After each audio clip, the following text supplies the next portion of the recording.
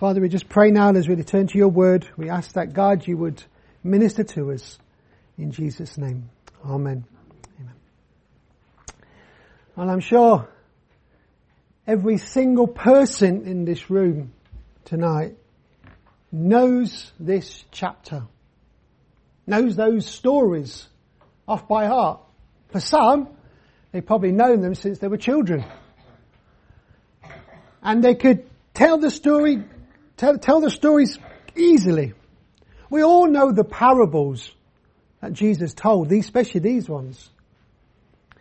Now, this passage is probably one of the most famous passages of scriptures, especially in the gospel. This and the parable of the Good Samaritan.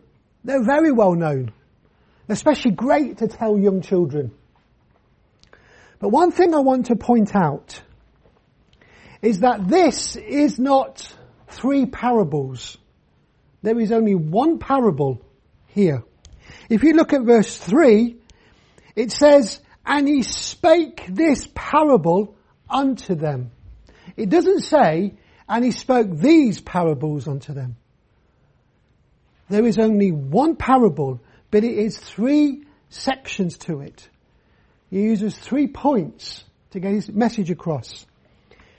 And as I was looking at this quite a while ago now, I began to notice something that although it's obvious that there is a massive connection, but each parable is connected, or all of them are connected together quite clearly. Well, I say clearly, most people don't see it, unfortunately. But it became quite clear. But sadly, we still don't really grasp this passage. We know it, we can tell it, and we love it. But do we understand it? Do we really understand it? The first thing we need to understand about this passage is why Jesus was sharing it. Verses 1 and 2, it says, then drew near unto him all the publicans and sinners for to hear him. And the Pharisees and scribes murmured, saying, this man receiveth sinners and eateth with them. He has got his crowd. There were 2 groups of people. Those that are wretched, sinful people, and those that are the religious, pious group of people. But the message really, although for both groups, is aimed at the latter, the religious leaders. This is why Jesus is telling them. He knows exactly what they're thinking. And he's responding to that message. It was right, responding to what they're murmuring about. This man received sinners and eateth with them.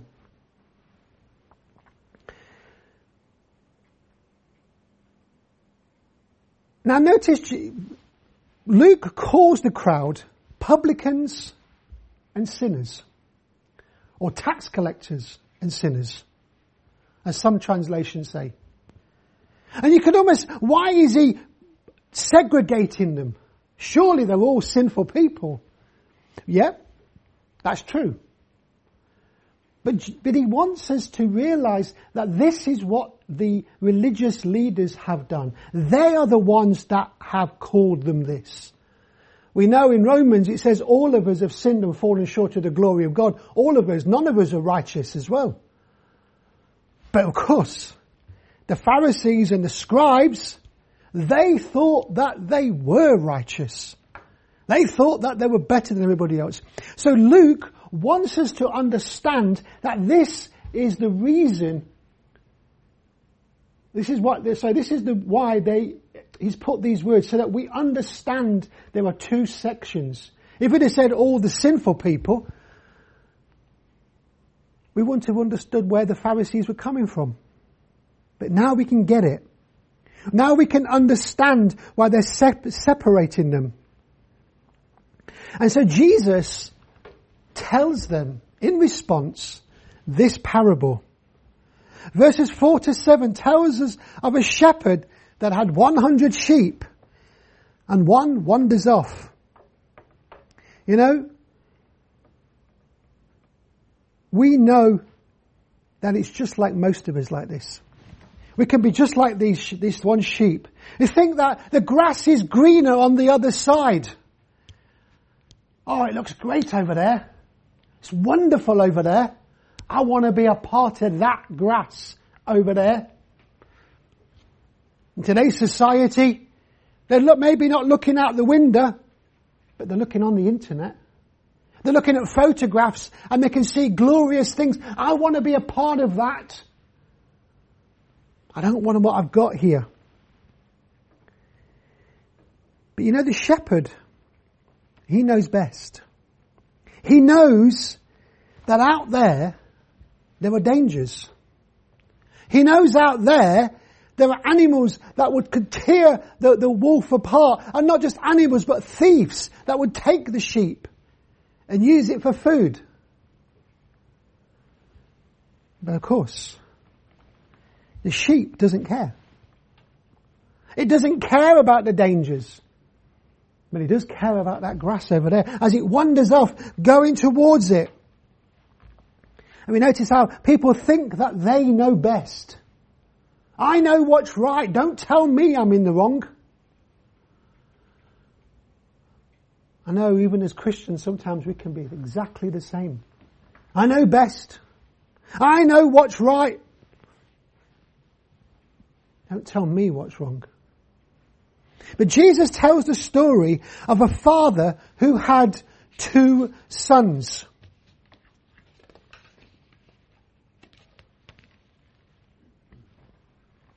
He provided for them.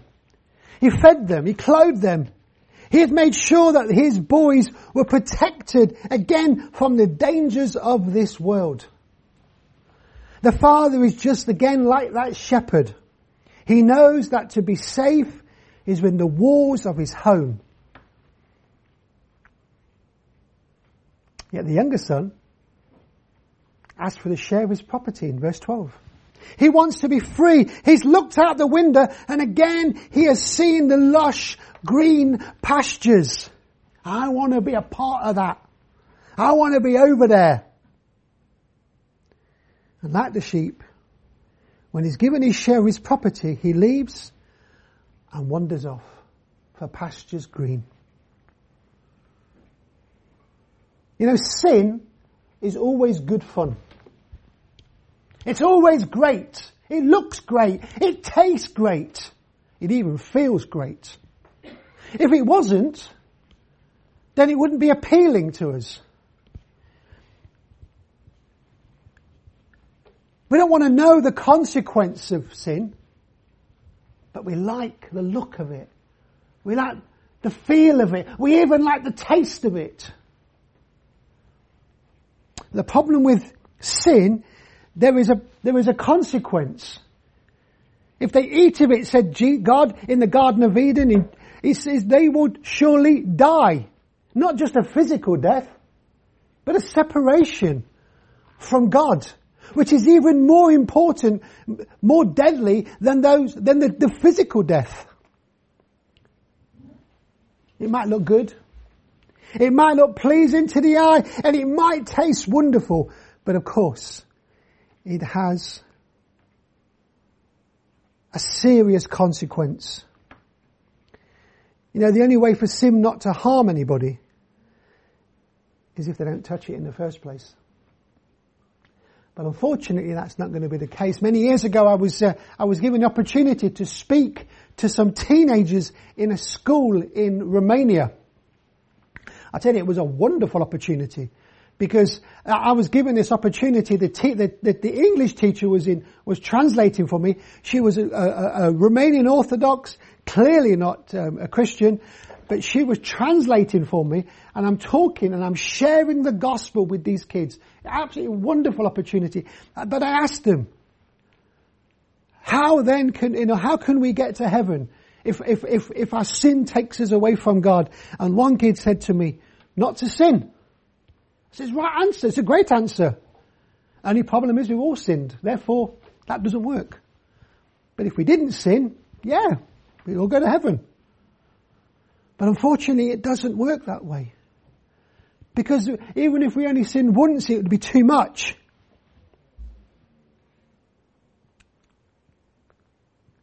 And the moment we read in Genesis chapter 3 verse 7 that they ate that fruit that looked pleasing to the eye, that was guaranteed to be delicious, I bet they devoured it.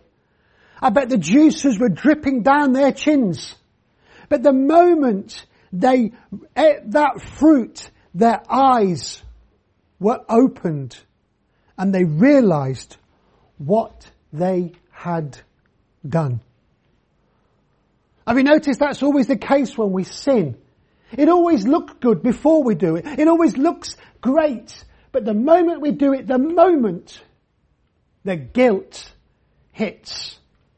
You never feel guilty before, do you? If you did, you wouldn't touch it. But you think, you know what? I'll manage today. It'll be all right. It'll be fine. Nobody will know. But unfortunately, the moment you take it, the moment you do it, the guilt hits.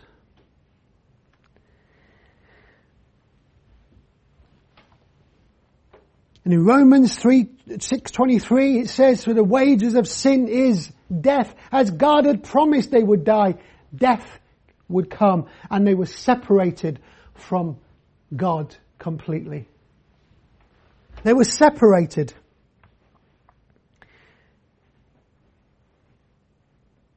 But in Luke 15, this young boy's having a great time. He's got loads of money. He's having a fantastic time. But then we read, he had to hire himself out because there was a famine. Life eventually, sin will eventually come. Time to pay up. Because we think it's like a credit card, but actually the credit cards, although you might be able to buy loads with it, eventually they'll say you need to pay. And the problem is, the more you pay, the less you have. The less you're able to pay. And with sin, you can't afford it. You cannot afford it. It is impossible to pay it back. You got a job. That sounds like a reasonable thing. You got a job. But he was working with pigs. Now, for us British people, this doesn't really affect us. But this was told to a group of people in Israel, to a group of Jewish people. And the pig is a filthy, dirty animal to them. An unclean animal. This was a shock to them. Not just for the religious leaders, even for those publicans and the other sinners would have been horrified to hear that this boy was now working with pigs.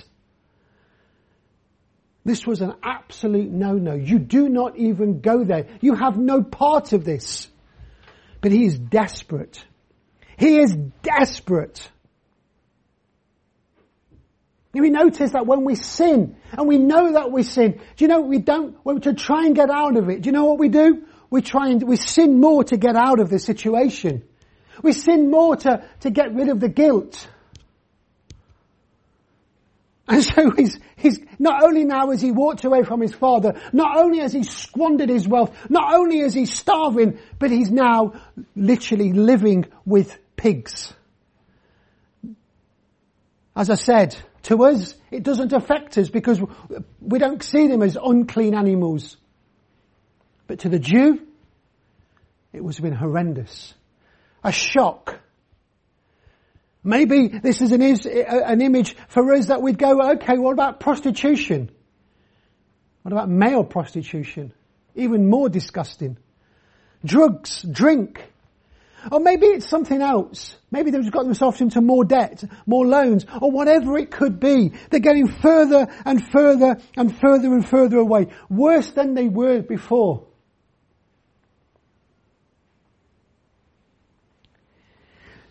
And then, in verse 16 he said, and he would fain have filled his belly with the husks that the swine did eat. It was that bad, he was even tempted to eat what the pigs were eating. now we probably feel disgusted. Because even we'd know we wouldn't eat what they're eating. They might say, oh, actually they're clean animals, but trust me, if I was to give you some pig's throat, you wouldn't want to touch it. He was that low. He was literally in the gutter.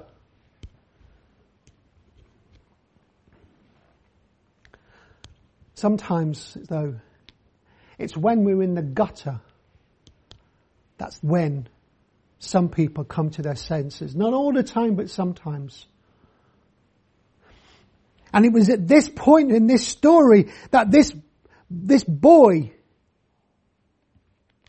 comes to his senses. It says, and when he came to himself, he said, how many hired servants of my father's have bread enough and to spare? And I perish with hunger. I will arise and go to my father and will say unto him, Father, I have sinned against heaven and against thee, and am no longer worthy to be called thy son. Make me as one of thy hired servants. He at last had come to his senses. He is going home, but there is still a problem. He still doesn't understand his father. His father who had loved him, his father who had protected him, his father that had cared for him and made sure that he had everything he needed. And he says, make me as one of your hired servants. He wants to be one of those men that goes out every day hoping and praying that he gets a job that day. Oh, we need 5 people to work in the field. We'll give you a few coins. That's what he wants to be. Not even a servant in the house, but a hired servant, one that maybe gets a job now and again. He doesn't even realize how much his father loves him, how much his father would do for him. He has absolutely no understanding. This boy is completely lost, and his understanding of his father proves it. But nevertheless, in verse 20 it says he arose and came to his father. At least he's going back. At least he's going back. And then it says, but when he was a great way off, his father saw him. Now in the story, going back to the story of the lost sheep, the shepherd leaves the 99 sheep and goes in search of the one that is lost. He goes looking for that one sheep. And here, we read that while this boy was a long way from home, the father sees his son. We can get an image, can't we, that the father's at home feeling sorry for himself, weeping, oh dear, where's my boy? And every now and again looking out the window to see if they can see him. Actually, that is not what has happened. While he is a long way from home, his father sees him. Now this was 2,000 years ago, so he didn't have a telescope or a pair of binoculars. He was out and about looking for his boy. The shepherd was looking for his sheep. He wasn't expecting a sheep to come home. I'm going to look for him. And Jesus is telling that his father was out there looking for his son. By the way, this goes against all culture. His son had shamed his family. He had disgraced his dad. He had disgraced even the community. He should have been dead to his father completely. He should have been dead to the community.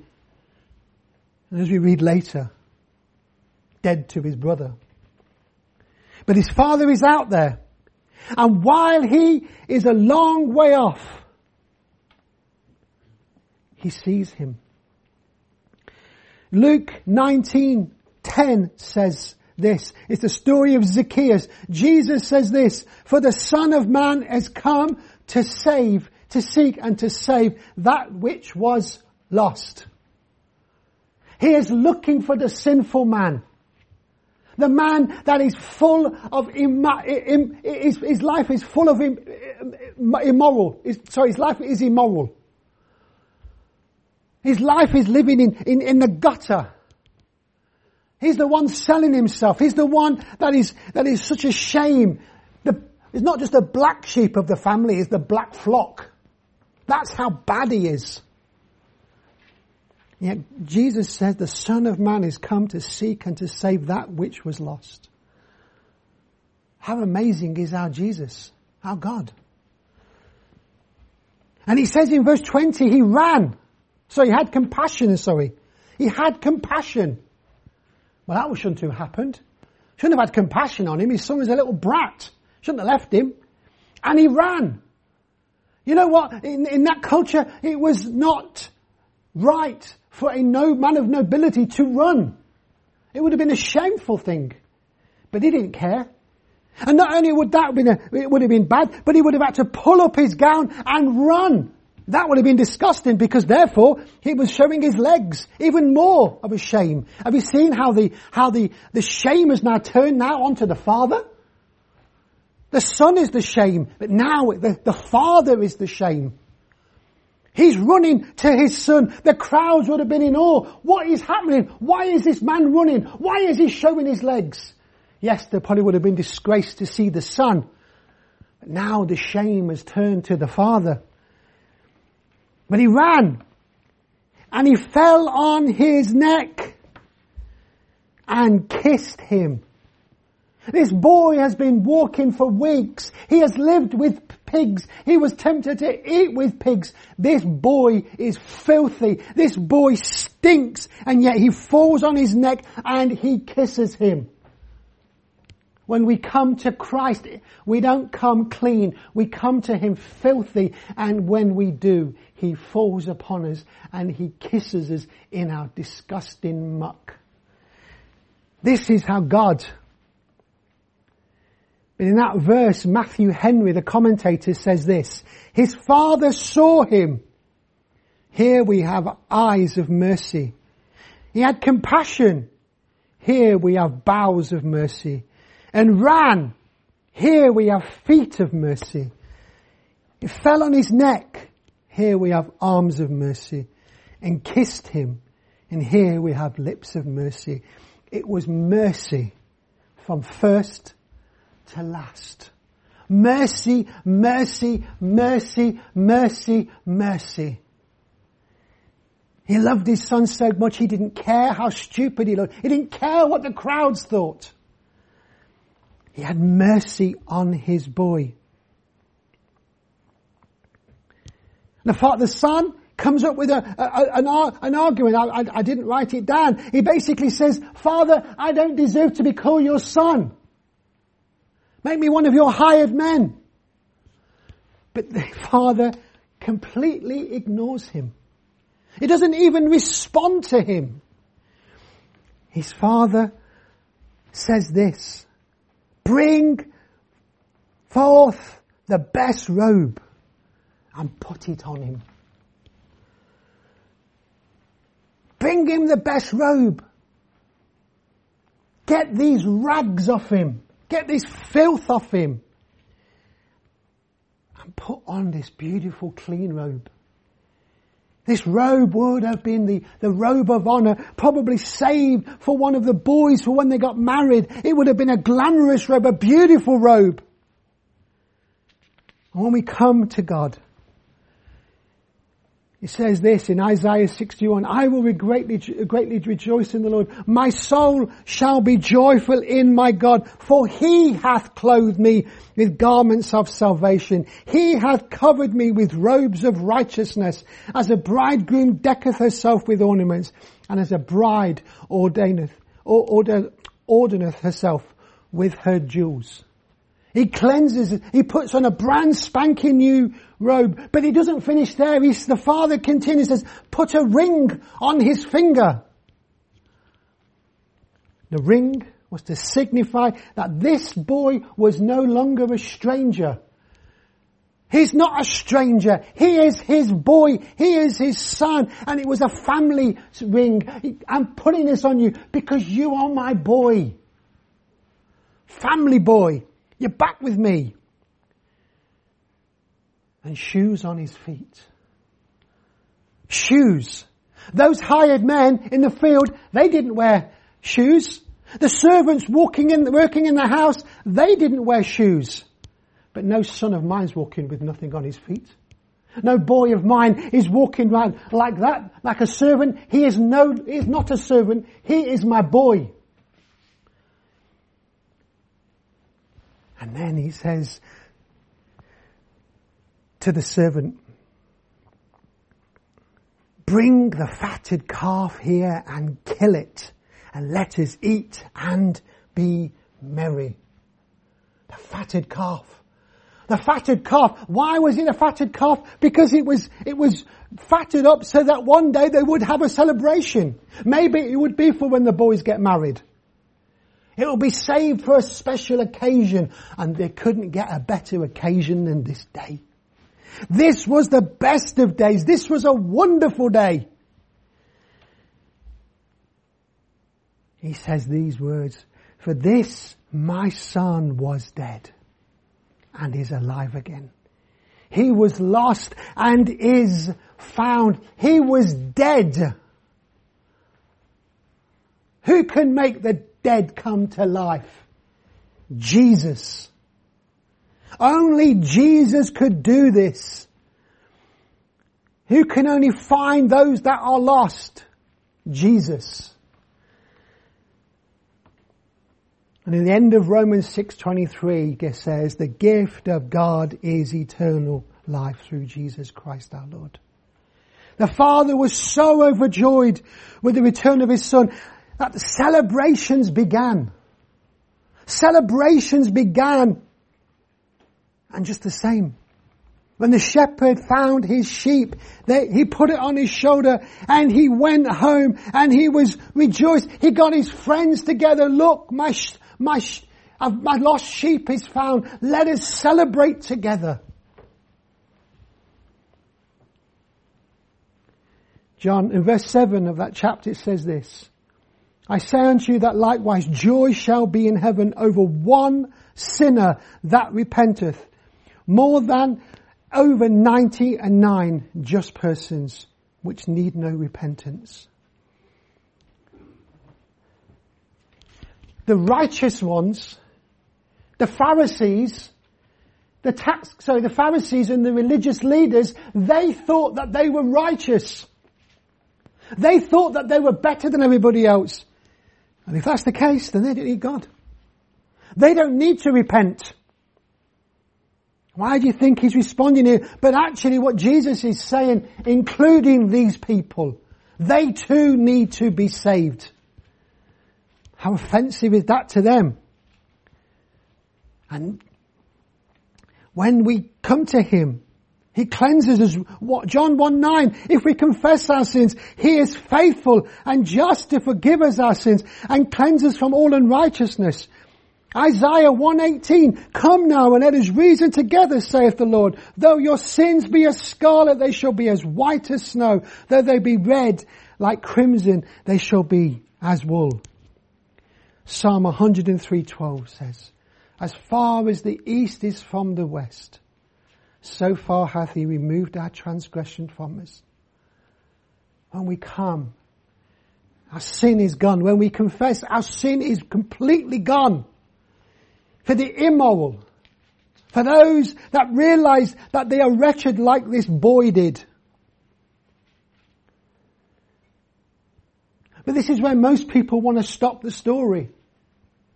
This is where most people just go, that's the wonderful story. The son's come home. But Jesus has told this parable about two sons. Two boys. And the eldest son was in the field in verses 25 to 27. The eldest son was in the field and he came and drew nigh to the house. He heard music and dancing and he called one of the servants and asked what these things meant. And he said unto him, thy brother is come, and thy father hath killed the fatted calf, because he hath received him safe and sound.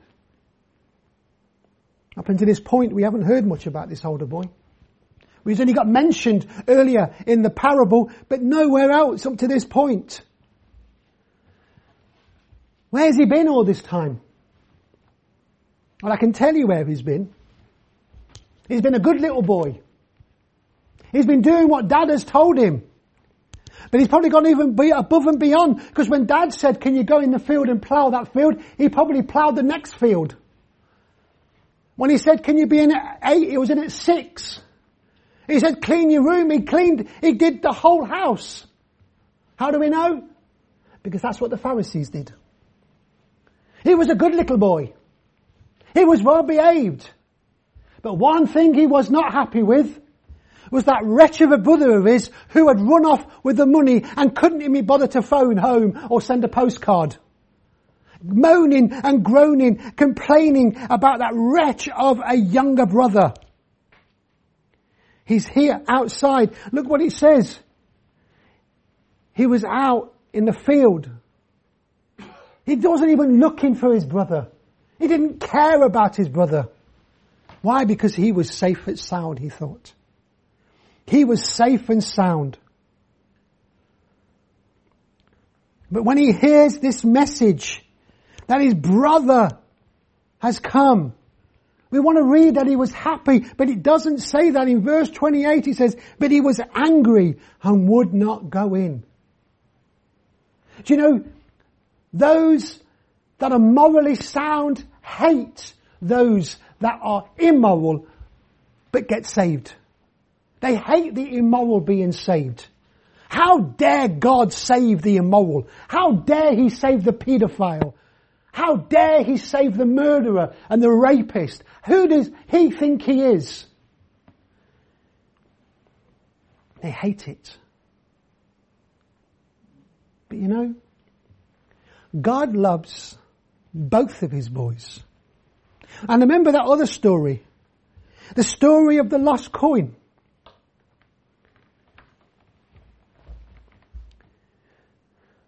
The story of the lost coin. Do you know anything about coins? If you lose a coin, you know it's lost, but the coin doesn't know.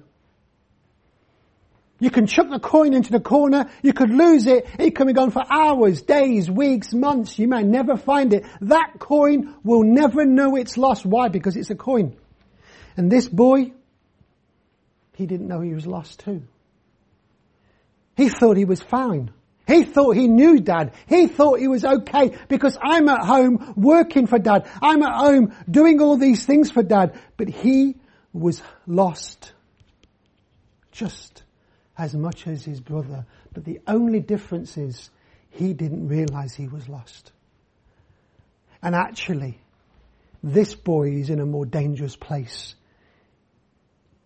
than the younger son. Because at least the younger son realized he has absolutely no idea. And the religious leaders, they thought, oh, I can quote scripture at the back of my hand. I know it better than any of you. I can pray. I can fast. I can do all of these wonderful things. And yet they had absolutely no knowledge of who God was. Completely and utterly lost. But you know that the story of the lost coin, it says in verse 8 that the woman, when the coin is lost, she says she sweeps the house. And she seeks diligently until she finds it. She was looking for the coin carefully. And what does it say in verse 28? The father came. So therefore came his father out and entreated him. He came out, son, what's the matter? Why don't you come in? Coming in with a party, celebration. Now the story of the woman finding the coin still finishes with her finding it. But things don't seem to go so well. Because in verse 29 and 30, the Son says, Lo, these many years do I serve thee, neither transgressed, and at any time thy commandment, and yet thou never gavest me as kid, that I might make merry with my friends. But as soon as thy Son was come, which thou hast devoured, thy living with harlots, thou hast killed for him the fatted calf. Notice, I've neither transgressed, I've kept your commandments.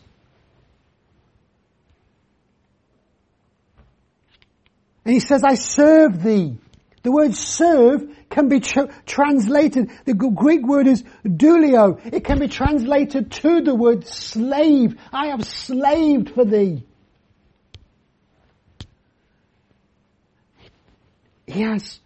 His work was not done in love. His work wasn't done in love. His work thinks, I'm going to get a better reward at the end of this. I'm going to get a better reward. I've kept your commandments. As if his father had forced him to do this. And he also says, as soon as thy Son has come, as your Son, when he comes, not my brother, but your Son. Ladies, how many times have you said that to your husband?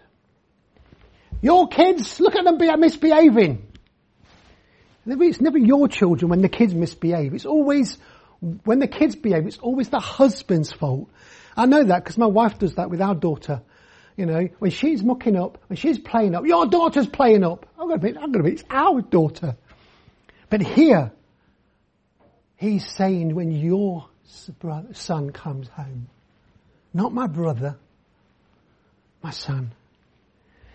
Do you know, his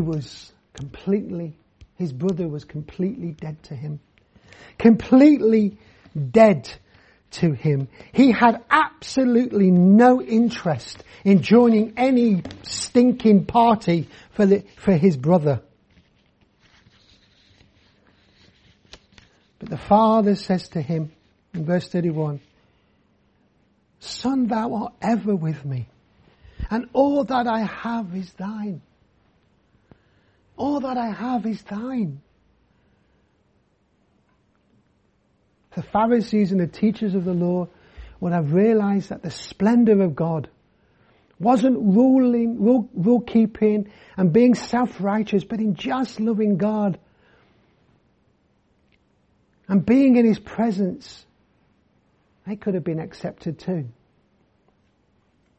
Psalm 51, 16 to 17 says, For thou desirest not sacrifice, else would I give it.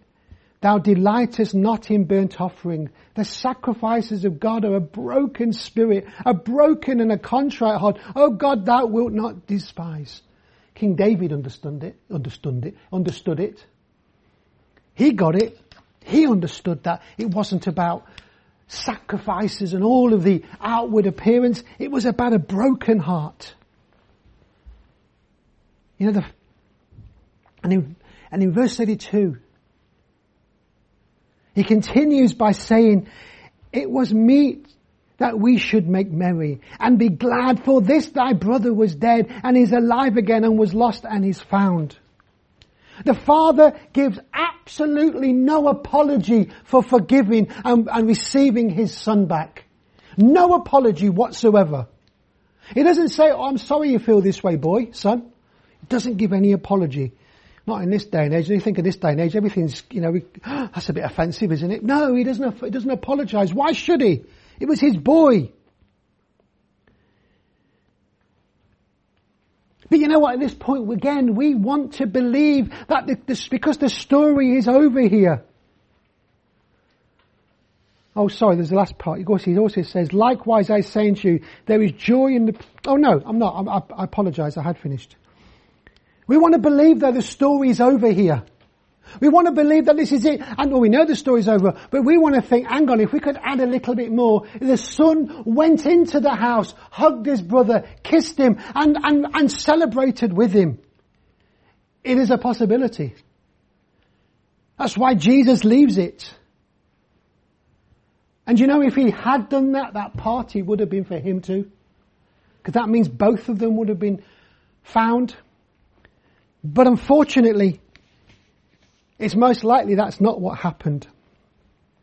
In fact, what most likely happened is the older son turned to his father and looked him in the face and said, "You have brought disgrace upon this family. You have brought disgrace upon me." And before anything else could imagine, he grabbed hold of his son dragged him and chucked him against a tree. Took out a hammer and nails and nailed his father to a tree. Weeping and saying, "I hate you for bringing dishonor upon me." Not a nice, sweet Sunday school story when you think of it that way, is it? But that's exactly what happened not long after this to Jesus. That is exactly what the Pharisees and the teachers of the law did to Jesus, because he brought shame and disgrace upon them. But actually, it's because he preached the truth and they hated him for it. Because they were preaching their heresies, making up the law as they went along. But you know, both sons were lost. Both boys lived with dad at the beginning, but didn't know dad. The younger son thought he could still earn his way back to dad, but actually the dad loved him regardless. The older son was working continuously and he still didn't know his father. The younger boy, of course we know, is found. But you know what? Sometimes I think maybe we are saved. All of us. But the danger is that we can still be a little bit like that older brother. We can still be arrogant and thinking, "Oh well, we're okay because we're saved." Not like those sinners out there. I'm not saying you're like that, but if anybody is, then my challenge to you is you need to repent. You know, it is we're only saved because of grace. We're only saved because of what Christ has done for us upon that cross. None of us are worthy of it. Not one of us in this room, not one of us in the church across the globe is worthy of his love, worthy of forgiveness, worthy of eternity with him. But it is by his grace that he gives these unto us, not of our doing. And therefore, we don't deserve them. But we can get down on our knees and we can say, "Thank you, Jesus." And so we're not better than the wretched sinner out there. We're just saved by grace. And we can thank God, "Lord, thank you for saving me. I'm wretched as I am." But as I said, if we have issues, then we need to come back to the cross and say, "Lord, forgive me." Turn away from that. But if you have never received Christ Jesus into your heart, from the youngest person here to the oldest person here, if you've never received Jesus, then there is still time. Christ Jesus came for the lost. Came for the lost, whether you are full of morals or you've got no morals. He came for the lost. The question is, what are you going to do about it? Let's pray. Father, thank you for sending your son Jesus to die for us. Lord, help everyone in this place, in this church now, tonight, Lord God, come to faith in the knowledge of the Lord Jesus, if they haven't already. And God, when they leave this place, their lives are changed forever. Lord, whoever they are, God, speak into their hearts, we pray. In Jesus' name, amen.